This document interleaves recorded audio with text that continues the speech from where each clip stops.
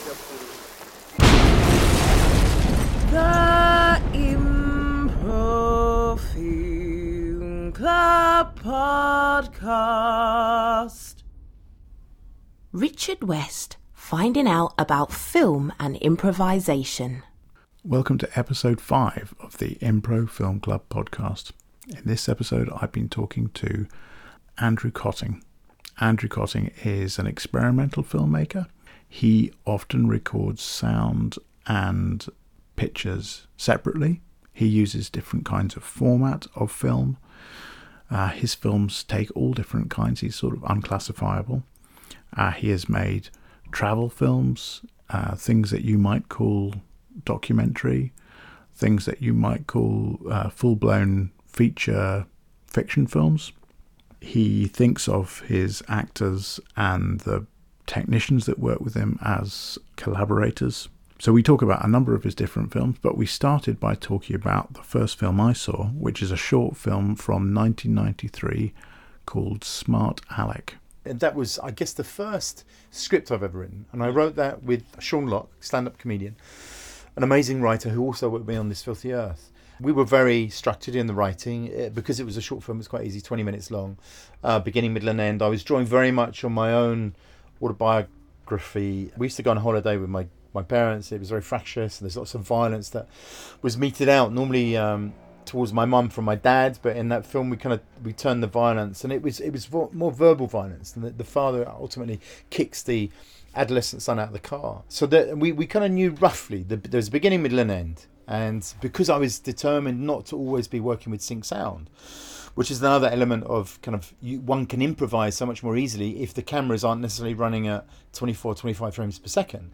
So everybody on set kind of knows that you're catching images. That kind of fidelity or that fascism of the normal kind of sound sync, immediately you know that you're not working with that. It means that you're capturing extra dialogue or you're capturing extra images. So you're then beginning to, as I would with the documentaries, you sculpt, you can rearrange, reposition, look for new kind of alchemy within the edit suite. And with Smart Alec, that's exactly what we were doing. And I think because Sean's performance is also, it's kind of comical and yet really dark. It's a violent piece of work you never really see any violence. But I think the atmosphere of Smart Alec was a template, and I found the work so much more disturbing.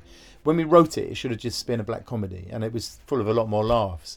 And the improvisational elements in that film also added to it. So there were things that were going on which weren't really scripted that I had managed to capture with this, with the Super 8 camera in particular.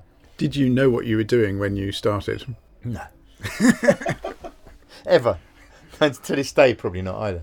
Did you know even less then than you would if you... Absolutely, yeah. And I was kind of lucky because I worked with a producer that also didn't really know what he was doing, that went on to produce Gallivant. I'd like to go back to that moment. When you were on set at the beginning of Smart Alec, and you've got all these people who are standing around, for the most part, waiting for you to tell them what to do. Yeah. Do you remember the situation and the first decisions you had to make about, okay, so where is the camera going to go? What am I telling people to do? Yeah, I think So how did you do it? Well, one of the first things I did is the house that we see in Smart Alec at the beginning was my mum's brother's house. So there was no kind of sense of... It was a set, and we were in and out having a laugh, cups of tea. So immediately the atmosphere wasn't full, and we weren't putting a lot of lights. One of the decisions I made is that I didn't want it to be overlit. And I worked with Nick Gordon-Smith, who I continue to work with, and he kind of cut his teeth at the London Filmmakers Co-op. So the atmosphere there was more experimental. So the guy who was doing the sound hadn't really done a lot of sound. There were the woman with the dog who was playing the part of my grandmother with the terrier that you were talking. She was a non-actor. She was an old singer. She was an old vaudeville singer. Sean really was the only actor, and even he was a stand-up comedian. He was just cutting his teeth. So the atmosphere on that set, apart from maybe the guy playing the dad, who'd done a bit of acting, but not a lot, he'd been in EastEnders or something, was really informal. And all I remember is that first shot, which I used later on in the film, is I put it on the camera on the tripod, and I wanted things to happen within the frame. And that might have, I think at the time, it was really inspired by Parajanov, Colour of Pomegranates, where the camera never moves and there were these little tableaus, things that happen within the frame. And so when she sat, the grandmother sat there and the dog's there, and I was shooting that single frame. So both Super 8 and 16mm. Immediately, it was a technique, and everybody was just enjoying that as a performance. So, my direction to them, if you're using single frame with that stop motion, they all had to move very, very slowly. So we were there for an hour and a half. And Nick was doing, we didn't have an intervalometer, so he was just going click, click, and Gary Parker, who was doing the Super 8, was going click, click. So the whole setup, and I had the Super 8 camera was like the B camera with covering angles for inserts if I needed it. So it was fun. It was really funny. We had that opening sequence, and then we all knocked off for a bit of lunch. And people think, "Fuck, this is great. If this is the kind of film we're making." And then I remember getting the low loader, and that was the kind of the biggest nod towards any kind of action props. And that's the only bit of the production which is a little bit more fraught, because the guys that we were hiring the low loader from, and within kind of 10 minutes he said, well, excuse me, what you can't do, I don't want you walking on the low loader. If you're fixing limpet my blood, you got to do this and the other. I'm not going to have any mics. You can't rip the vinyl inside. You can't do this. You can't do. And it was a list of things you couldn't do. And if you're working on board the low loader, everybody needs to have a harness. They need to be rigged to it with a hard hat. And off we went. But within about 5-10 minutes, we started fucking about. And there's one sequence where the camera, Super 8, is kind of, we're just walking around the car on the low loader, no harnesses, no hard hats, and we start pushing the camera through the car. So we're doing these kind of weird, nowadays you'd probably create those shots like through a drone, but it was all handheld, and there were no steady cams or anything. So we were really kind of investigating the possibilities of filming this family going on holiday on a low loader whilst going along a dual carriageway at 40 miles an hour, but just having that freedom. And there was something about, I think the driver of the low loader, he just kept looking in the window and saying, what the fuck are they doing? and again, I think he didn't take it so seriously because we had Super 8 cameras, and he imagined that we would have sound sync, there'd be boom operators, there would be focus pullers, but it wasn't. It was just a couple of blokes, art students, mucking about in a low loader. So yeah, and all of that shoot, I mean, we ended up with, I think it was about a 10-day shoot, and we had such a laugh. But in that film, you do have a very concise plot. Was dialogue being made up, or how did you keep the timetable right, and how did you know that you were getting what you needed to get, and all this kind of thing? I didn't. It was done really trust, and I trusted Nick Gordon-Smith to shoot beautiful stuff, which he did, and I trusted the Kodak labs in Germany to send back my Super 8 cartridges 2 weeks later with something on them. But and I think because Sean was a lot more pedantic about making sure that this script that we'd written, and he in particular had provided this great dark dialogue, funny dialogue. So he was more mindful of that. And we didn't have a first, second, third AD at all.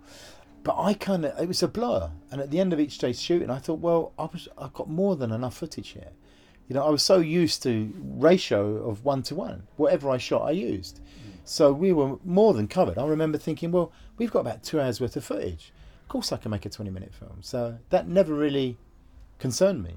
So we had to go back for one reshoot, which is where I then ended up slowing down the Super 8. They're in that kind of cafe on the side of the road, and then that was improvised as well, completely improvised in the studio. And the row at the beginning, which to me was just fantastic, was the mother and the father rowing about going on holiday with the grandmother. And we sat in a chalet down in Pevensey Bay in the caravan site. Bill Monk and Penny Prosser. I'm amazed I can remember their names after all those years. Haven't really had any contact since. I said, I want you to, you're a couple, you're taking kids on holiday, and the mother's going, your mother-in-law's going, and you're fractious. And I just set them a game. It was a game just to play around with, give me versions of that row.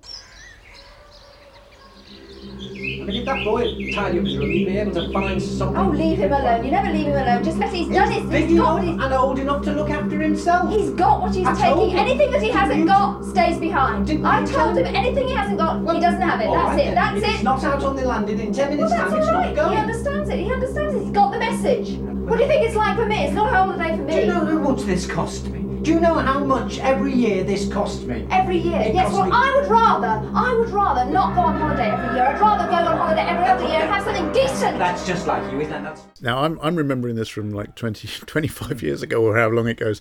But as I recall it, you see the outside of the house and you hear the row inside the house. Well, at the beginning, you follow the kid. Yeah. And you're following the kid. You don't know who he is, but you're hearing this row. Yeah. Then you cut to the house, and the door opens, and the mother comes out.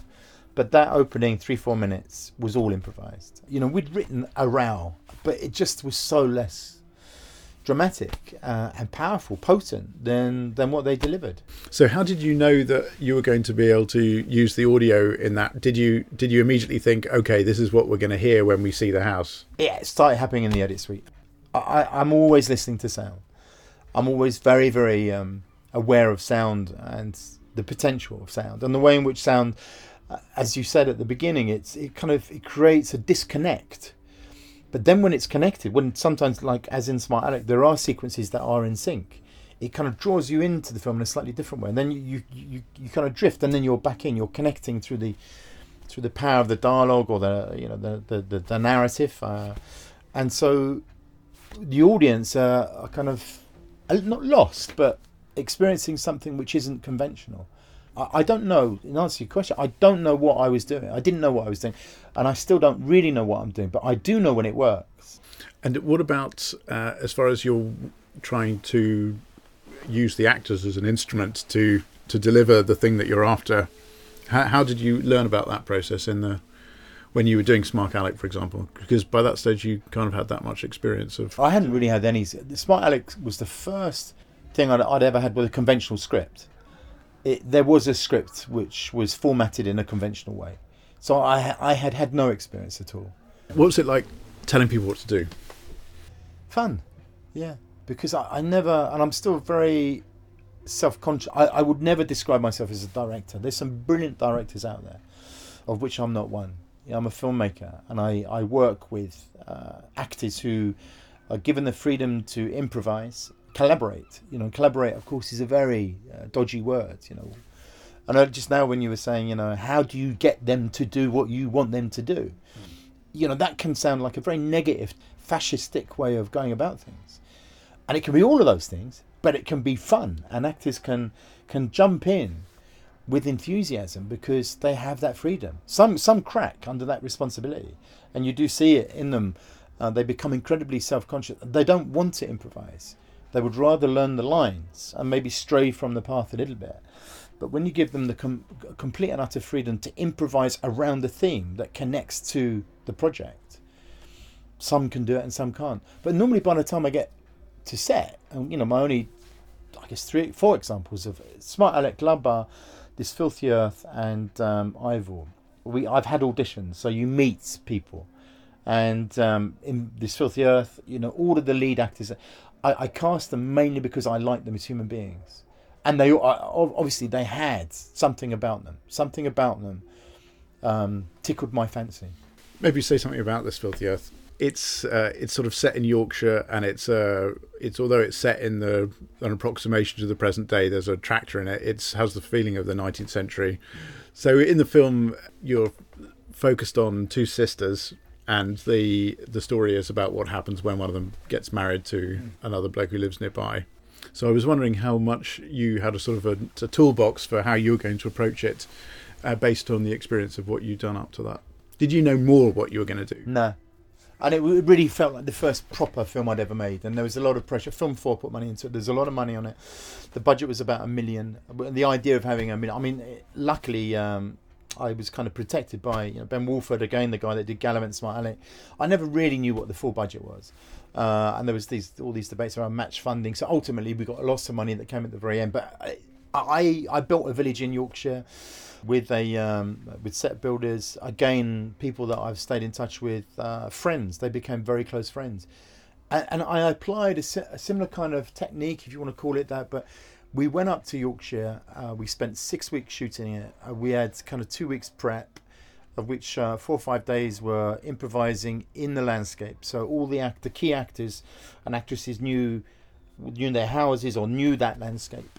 Rebecca Palmer, who plays the lead in particular, she completely immersed herself in that landscape, as did Shane Atwell, who plays the part of Buto, the kind of macho alpha male that completely annihilates this wonderful dynamic between two sisters. I was mindful of the fact that I had a big crew. I did have a first, second, third AD. There was a lot of pressure on me coming in from the funders. But I worked with a man called Chris Collins, who eventually went on to work at the Film Council. And he kind of took control of it. You know, he was very fastidious, very pedantic. We had, in times it was fraught, but without Chris, that film would never have happened. And he came from the industry. He understood the industry. He aspired to the industry. And I think Chris was vital in enabling me to make an Andrew Kötting film, to make a Smart Alec in Yorkshire with a massive budget, well, for me, a massive budget, and to be prepared. So there was the market sequence there was completely improvised. There were 2 key scenes with the goose being bought and sold, and the headbutting in the bar. But we built a market, and all of the people you see in that market were extras. And I went up there, I went into the market. It was just fantastic. It was like an 8-hour performance. This is different. It's a different setup. Obviously, you've got a lot more people, but you've got things like set designers and costume designers, and so how do you incorporate that openness to chance with a costume designer?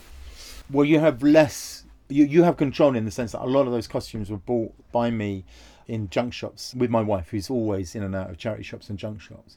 So most of the key costumes and the suits that we had, they weren't prop hire. You know, a few of them were, but they were real costumes that the characters could live and die in. And the Jesus Christ character, for instance, this is a nice story. Hugo Daly was his name. He lived and died in that costume. His hair became more and more matted. He never washed.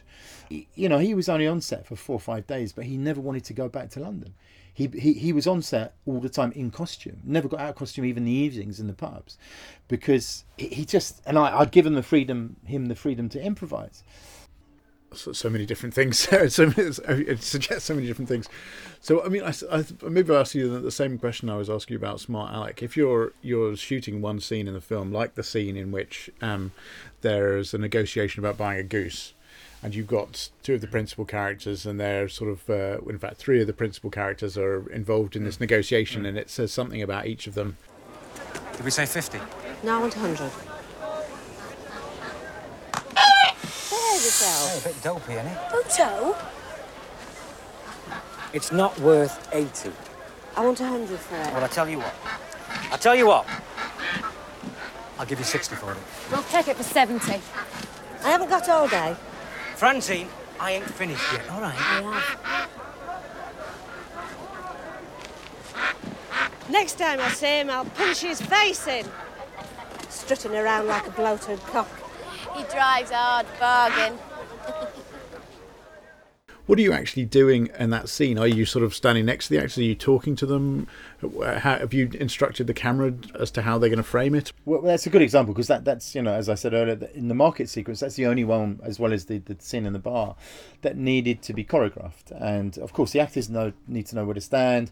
And because we were shooting on film, now if I was to shoot that scene, I'd just have 2 HD cameras running, and it'd be handheld, and I'd be covering, and it'd be a lot easier. But because there's budget and there's this focus pulling to field and that kind of stuff, I instructed Nick to do whatever. I instructed the actors to do whatever. The only person that had no idea really what was going on was the animal wrangler. And she was really, and we'd kind of fallen in love. She'd been up there. She did all the animals for the whole of This Filthy Earth. And she was. I knew she kind of liked to be in the film. I said, "Will you be the goose seller?" And she's very self-conscious, and there's a lovely kind of look to camera which breaks the smell, the spell and the smell. So I just said to her, "Don't just ignore the cameras." And then the 3 main actors, and all actors, they had 8 lines of dialogue, and they delivered them. And then I tried it at a different angle. Nick was using a kind of bit of a zoom lens there, so he was finding focus and frame, which made it cut in really nicely with the kind of authenticity and freewheeling, slightly more kind of documentary aspects, the energy of the market. But that scene was very easy. And in fact, if anything, because we'd been running cameras all day, it felt quite nice for everybody to stop and just capture this little bit of dialogue. Well, I suppose the question about improvisation in drama filmmaking is that it's normally such a laborious process in which 20 things need to be put in place. Yeah. You've got to have enough looseness to allow people to do what they want, yes. But you've also got to know what you're going to get. You need I think you know the structure. You can still not know what you're going to get, but there's a very good chance you're going to get something. If you're working with good actors, actresses, and good DOPs, you're always going to get something. The one thing that I guess I've always been, I don't want to get, is something that's familiar, something that I feel somehow belongs to a whole trope of other films. You know, the mid shot, the wide shot, the close up, the reverse angle. It's always felt very self-conscious. It's brilliant. You know, there's kind of classical directors. You know, Hitchcock can do that brilliantly. There are so many directors that can do that. But I don't know. I kind of want my work to feel as if it's somehow on that thin membrane between experiment and formality, between, you know, performance and structured, and it kind of meanders through that, or along that very thin membrane between. It's like inventing a reality. It's, you know. But that structure is there because people want to have coverage. They want to connect all the shots up. They want to make sure that. And are you self-consciously saying, "No, I'm not going to allow that to constrain the way I'm telling the story"? Well, I'm not wantonly against it or trying to destroy it, because I know that the reason that system is there, it works. You know, you put the right ingredients into cake, you put it in the oven, you're going to get a proper cake out of the oven. And so, you know, the ingredients that I put into that cake making, for want of a better metaphor, at the end I quite like the idea of, you know, maybe underbaking it or putting in something that doesn't belong in there. And when you pull it out, you think, oh, but then when you pull it out, you can always rearrange it. You think, oh, well, it's a bit soggy in the middle, let's cut the middle out and then put that at the beginning, and then we'll start thinking about how the sound might inform it. And okay, you know, the performance hasn't delivered that kind of, that drama or that horror that we wanted in terms of the conventional two-shot. So we'll fly that in over the top of a landscape. So by the time we meet these characters, we know that there's drama, there's friction, something has happened between these two characters. So the actors are providing me with kind of found footage that by definition already belongs to the project, because they're wearing the costumes that I've selected, and they're in the landscapes I've chosen and the buildings that we've designed, and ultimately performing to the sound effects and the music that I also want to be there. So it's what are the things that you're going after there? You know, how important is the story in doing that? Is it kind of a functional thing? To use this Filthy Earth as an example, I remember when Sean came out of the kind of locked off screening, he put his head in his hands and went, "What the fuck have you done?" Because he had crafted that story. We had spent over a year working on that script, of which, you know, I'd say 95% was, in terms of the dialogue, in terms of the narrative structure, was him. My kind of contribution was more about atmosphere and thinking about the organising of the different sequences and the scenes and so on and so forth. And I feel that there's I would have needed to have been more respectful to his input as a writer at that stage, but couldn't help myself. Do you know where it's going to end? Not always, no. Quite often there'll be something I see. It might be from, you know, scene 28, and there might be 200 scenes but something happens in scene 28, and I just think that would make a brilliant ending to the film. So you can then put that at the end of your timeline if you're working digitally, and then make it fit somehow, whether it be a sonic device, whether it be the way in which you rearrange the scenes to get to that. And it can, you know, those unexpected endings can be really exhilarating. Yeah. So in general, I don't know where it ends. Is there an equivalent to what you do on set when you're in your shed here at the editing? Is there a kind of editing equivalent to directing? Yeah, it's almost the same, one and the same. So I'm improvising with the materials that I've got, whereas when I'm in the field, I'm gleaning, you know, those moments and capturing them on sound and image, you know, however, and then bringing them into here. That's when the collaging begins. That's when it's quite exciting, because I can't wait to get going. You know, you need stamina. So archive is something maybe I should, because in a way that's a form of kind of improvising. I'm responding to material which I always get from Screen Archive Southeast down in Brighton. They have a library. People bequeath it when they die, or families do. I go down there 2-3 times a year, depending on what projects I'm working on. I just trawl through any stuff. I don't put in keywords like you would if you were working with a researcher. You know, we'll tend to go to Getty or the BFI, and you get the same old stock footage. Down there, you don't know what you're going to find. For instance, in the last piece of work, Edith Walks, purely by happenstance. So you're looking for one thing, but you find another thing, but you don't know where that other thing belongs. But it's logged, and quite often now digitally, I can walk away with it on a key, and I put it, and I know that at some point I might use it. It goes onto a hard drive, and ultimately, I knew that without that, Edith Walks would never have happened. It wouldn't have made sense to try and make a film without that footage. So in Edith Walks, you have a journey about the death of Harold at the Battle of Hastings, and you mix in this recreation by school children that was done in 1966. 1966. All shot on 8mm by school teachers. Standard 8. Yeah, standard 8, right? By school teachers. 3 school teachers with the kids from Sussex, just along the coast. And it adds a particular poignancy of the sort of children acting out the death of exactly Anglo-Saxon soldiers. Yeah. So in Edith Walks, you've got there's a group of you go on a sort of pilgrimage from, where is it? Waltham Abbey. Waltham Abbey to here. So how much had there been mapped out beforehand? Was there a script of some kind? Nothing at all. Right. All we knew is that we thought we could walk, was 110 miles, 108 miles in 5 days. We thought 20 miles a day. We knew that's what we wanted to do. We all arrived at King Harold's tomb in Waltham Abbey probably about midday, and we thought, here we go. Let's see how we get on. Did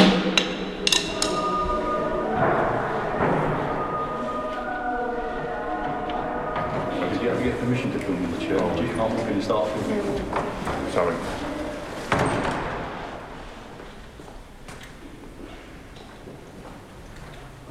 Anyways, she supposedly, according to one academic, was the visionary who then funded the shrine. We're all in costume, because Claudia wanted to dress as Edith Swanwick. She'd found that costume online. Anyway, there seemed to be a Dadaist, absurdist logic to it all. And then off you go. And then that's how it unfolded. But we had no idea really what we were filming each day. I mean, Ian had plenty to say. Claudia was singing songs. David was bowing the bicycle spokes, drumming street furniture. It was a jolly, and it was only ever meant to be a backdrop for a performance. So we were commissioned to make a one-off performance. The film at that point wasn't even in my head. It was just visuals for a performance. One of the particularly delightful moments is when you are in a park and you're talking to two policemen. There's a policewoman and a policeman. Yeah. And they're sort of... Oh, you can't drum in here, sir. No, it's illegal. No, you're going to have to stop. Not allowed to play musical instruments in there at all. It's all right. 180. Are you allowed to sing? Sorry? Are you allowed to sing? Okay. I'm surprised you could hear that. He's turned it right down. It's on a lower setting. Really miss him. It's a lower setting. No, leave say Really. What? Yeah, I was going to ask. What's that? Yeah. You can ask where now? Why? No, How? She will. She's more curious. I am. Yeah, I want to know. We're walking from Waltham Abbey, which is where some of King Harold's body parts are buried. All right. To St Leonard's on Sea. It's going to take about 4 days. It's our second day. You see this one? So when you get there, that's... So, but that in a way goes back to Gallivant. It's exactly that moment of serendipity, providing stuff. Or you go out there, it's going to happen. It's rare. It's never not happened. You start. I knew immediately as soon as they came out the door. Excuse me, you can't do that. That this could work for the film, for the project. And luckily, we did just about kind of record it reasonably well.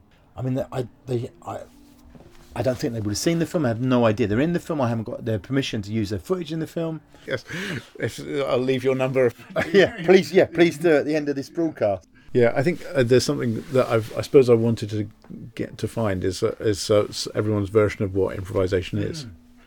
Well, I think sometimes there's a slightly preconceived and very cliched notion of what improvisation is, and I always connect that with this when I was at the London Filmmakers Co-op working with Nick Gordon-Smith way back in the kind of early 80s.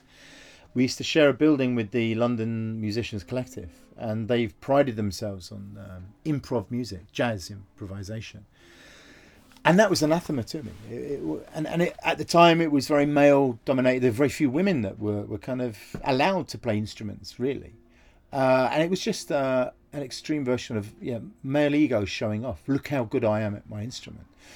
And I think in a way there's something about improvisation when I'm encouraging actors, actresses, people that I'm collaborating with in general to improvise. It's more about encouraging them to be curious, encouraging them to be free of anything preconceived ideas of what it is that they should or could be doing. And that can be infuriating sometimes, with Gary Parker when we were making Gallivant. I'd give him a Super 8 camera and he'd wandered off sometimes for 2 hours. I had no idea what he was going to come back with. He was just improvising, playing with the camera. But I wanted him to do that. I'm kind of digressing a bit, but there are different sort of schools of improvisation in music or in acting, comedy, and each of them have a sort of a skill set, or there's a tradition of what it is they're doing. I mean, are you aware of a kind of people being an accomplished improviser of one sort or another? I would be very very wary of them. Why would you be wary of them? Because sometimes it's almost as if it's a paradox, but they're so good at improvising that it feels rehearsed. It starts feeling as if they've done it all before, and therefore it's not improvising. It's just reverting to type, and that's what you do when you improvise. But what is it that when you meet policemen in a park, what is it that makes that encounter work? Humour and the absurd. And I tend to present it as somebody that's keen on the absurd, and therefore straight away you kind of dispel any sense of self-consciousness. If I'm the idiot, then you most people are willing to talk to an idiot that's kind of keen to have a bit of a laugh. Quite often, you sense straight away if it's like they've clocked you and they've gone. There's no point in pushing. So you said you'd had a bit of experience of being directed by other people, but you didn't seem that keen on the process. Yeah, is it that lack of control? Yes, the fact that I'm then not in control of what happens with the material afterwards. It might be an ego thing. I think it's more because I think people see more potential in me than I've really got, and I don't have the capacity, the wherewithal, or the desire to learn lines. Maybe the question is, what's the difference between being a performer and being an actor? For you. Skill. I have skills as a performer, but I don't have skills as an actor. I think being an actor, some people have the ability to act and some people don't. It's a very, very specialised and a remarkable thing that the actors, good actors, can bring to any project. And I don't have that skill set at all. Whereas kind of performance, it can be what you want it to be. In the same way that these journey films can be what I want them to be. In the same way that maybe my narrative films, they are what they are because they're outside of any kind of model, and without being without being disingenuous towards actors, I think there's lots of the brilliant actors. They want to be told. They're very underconfident. It's that other great paradox about some brilliant actors are only really comfortable or in their element or soaring when they're acting. So there's a difference between meeting a person in the street and what they're doing as a performance and what the actor is doing. Yeah. Even if they're both improvising to some extent. Absolutely. And give me the person in the street every day. Right. Every day give me the person in the street. Why? Again, without wanting to sound cliched and pretentious, it's more real. What you're finding in them is ostensibly a real thing. And we know when it really something happens. There's a magical quality, there's an alchemy that moves you in a way that but you've made acting doesn't. But you've made films with actors. Yeah. But you look back on those films now and you think they can't do the same thing that your journey films do. No. For a director that seems to be particularly invested in that encounter and the capturing the fierceness of a performance, like Alan Clark or someone like that, do you still discount? Well, not discount. I'm not saying I'm definitely not discounting. It's something that I'm not so interested in. Like Ken Loach, social realism, great performances, incredibly worthy. But for me, I'd rather spend the day wandering through Deptford High Street and talking to people in Deptford High Street and meeting those very same people that have inspired him to go off and produce his work. I kind of don't need to be told about that stuff because I know that. And having actors kind of reenact it for you feels sometimes slightly patronising. having made a number of feature-length fiction films in which you were asking people to do that, what's changed you didn't think that when you were making them, obviously.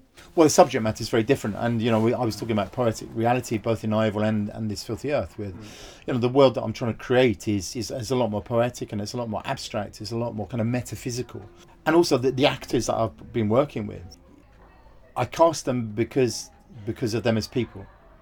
That's the way I choose to do it. I'm asking you though, is it possible to get that reality in fiction to your satisfaction, having done it yourself? Well, yeah, but would you argue that I did it successfully? Turn the tables. I think there are some things that you get in the fiction films that you don't get in the non-fiction films, and there are resources to fiction cinema that would be very difficult to know how you would get to them in non-fiction cinema.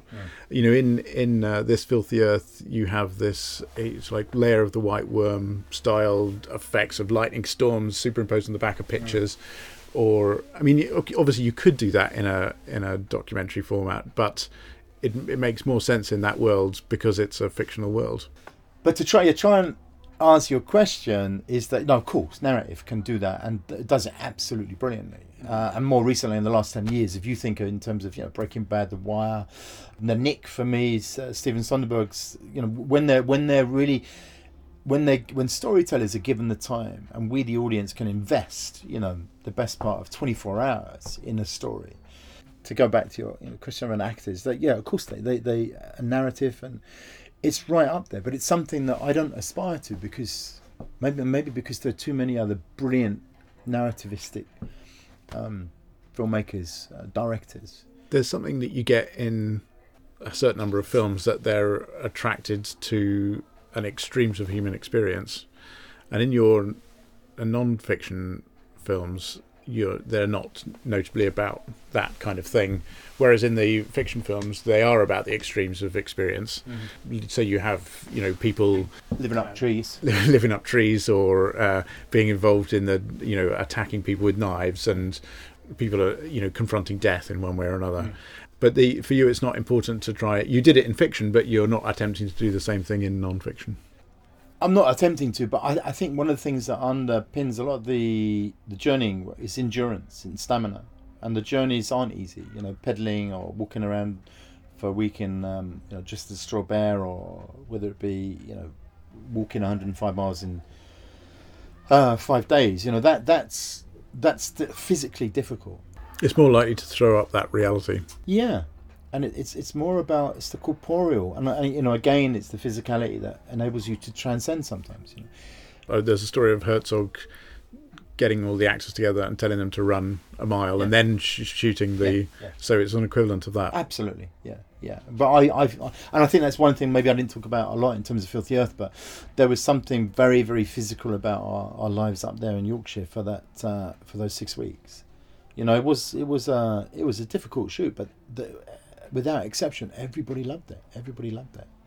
So the physicality, but it's maybe those stories that I'm less interested in telling, that because I'm not a particularly good writer in terms of those stories. And the better television gets, whatever television is nowadays, the less interested I am in beginning to compete, because there are other people that are doing it so brilliantly. Thanks very much to Andrew for generously inviting me to his shed to talk to him. His films are wonderful, and you can watch quite a few of them on the BFI player. The first one I saw was Smart Alec, which we talked about at the beginning. It is a wonderful short film, and although we didn't really talk about it, everybody should watch Gallivant because it is a fabulous film. I hope you enjoyed that, and until the next time.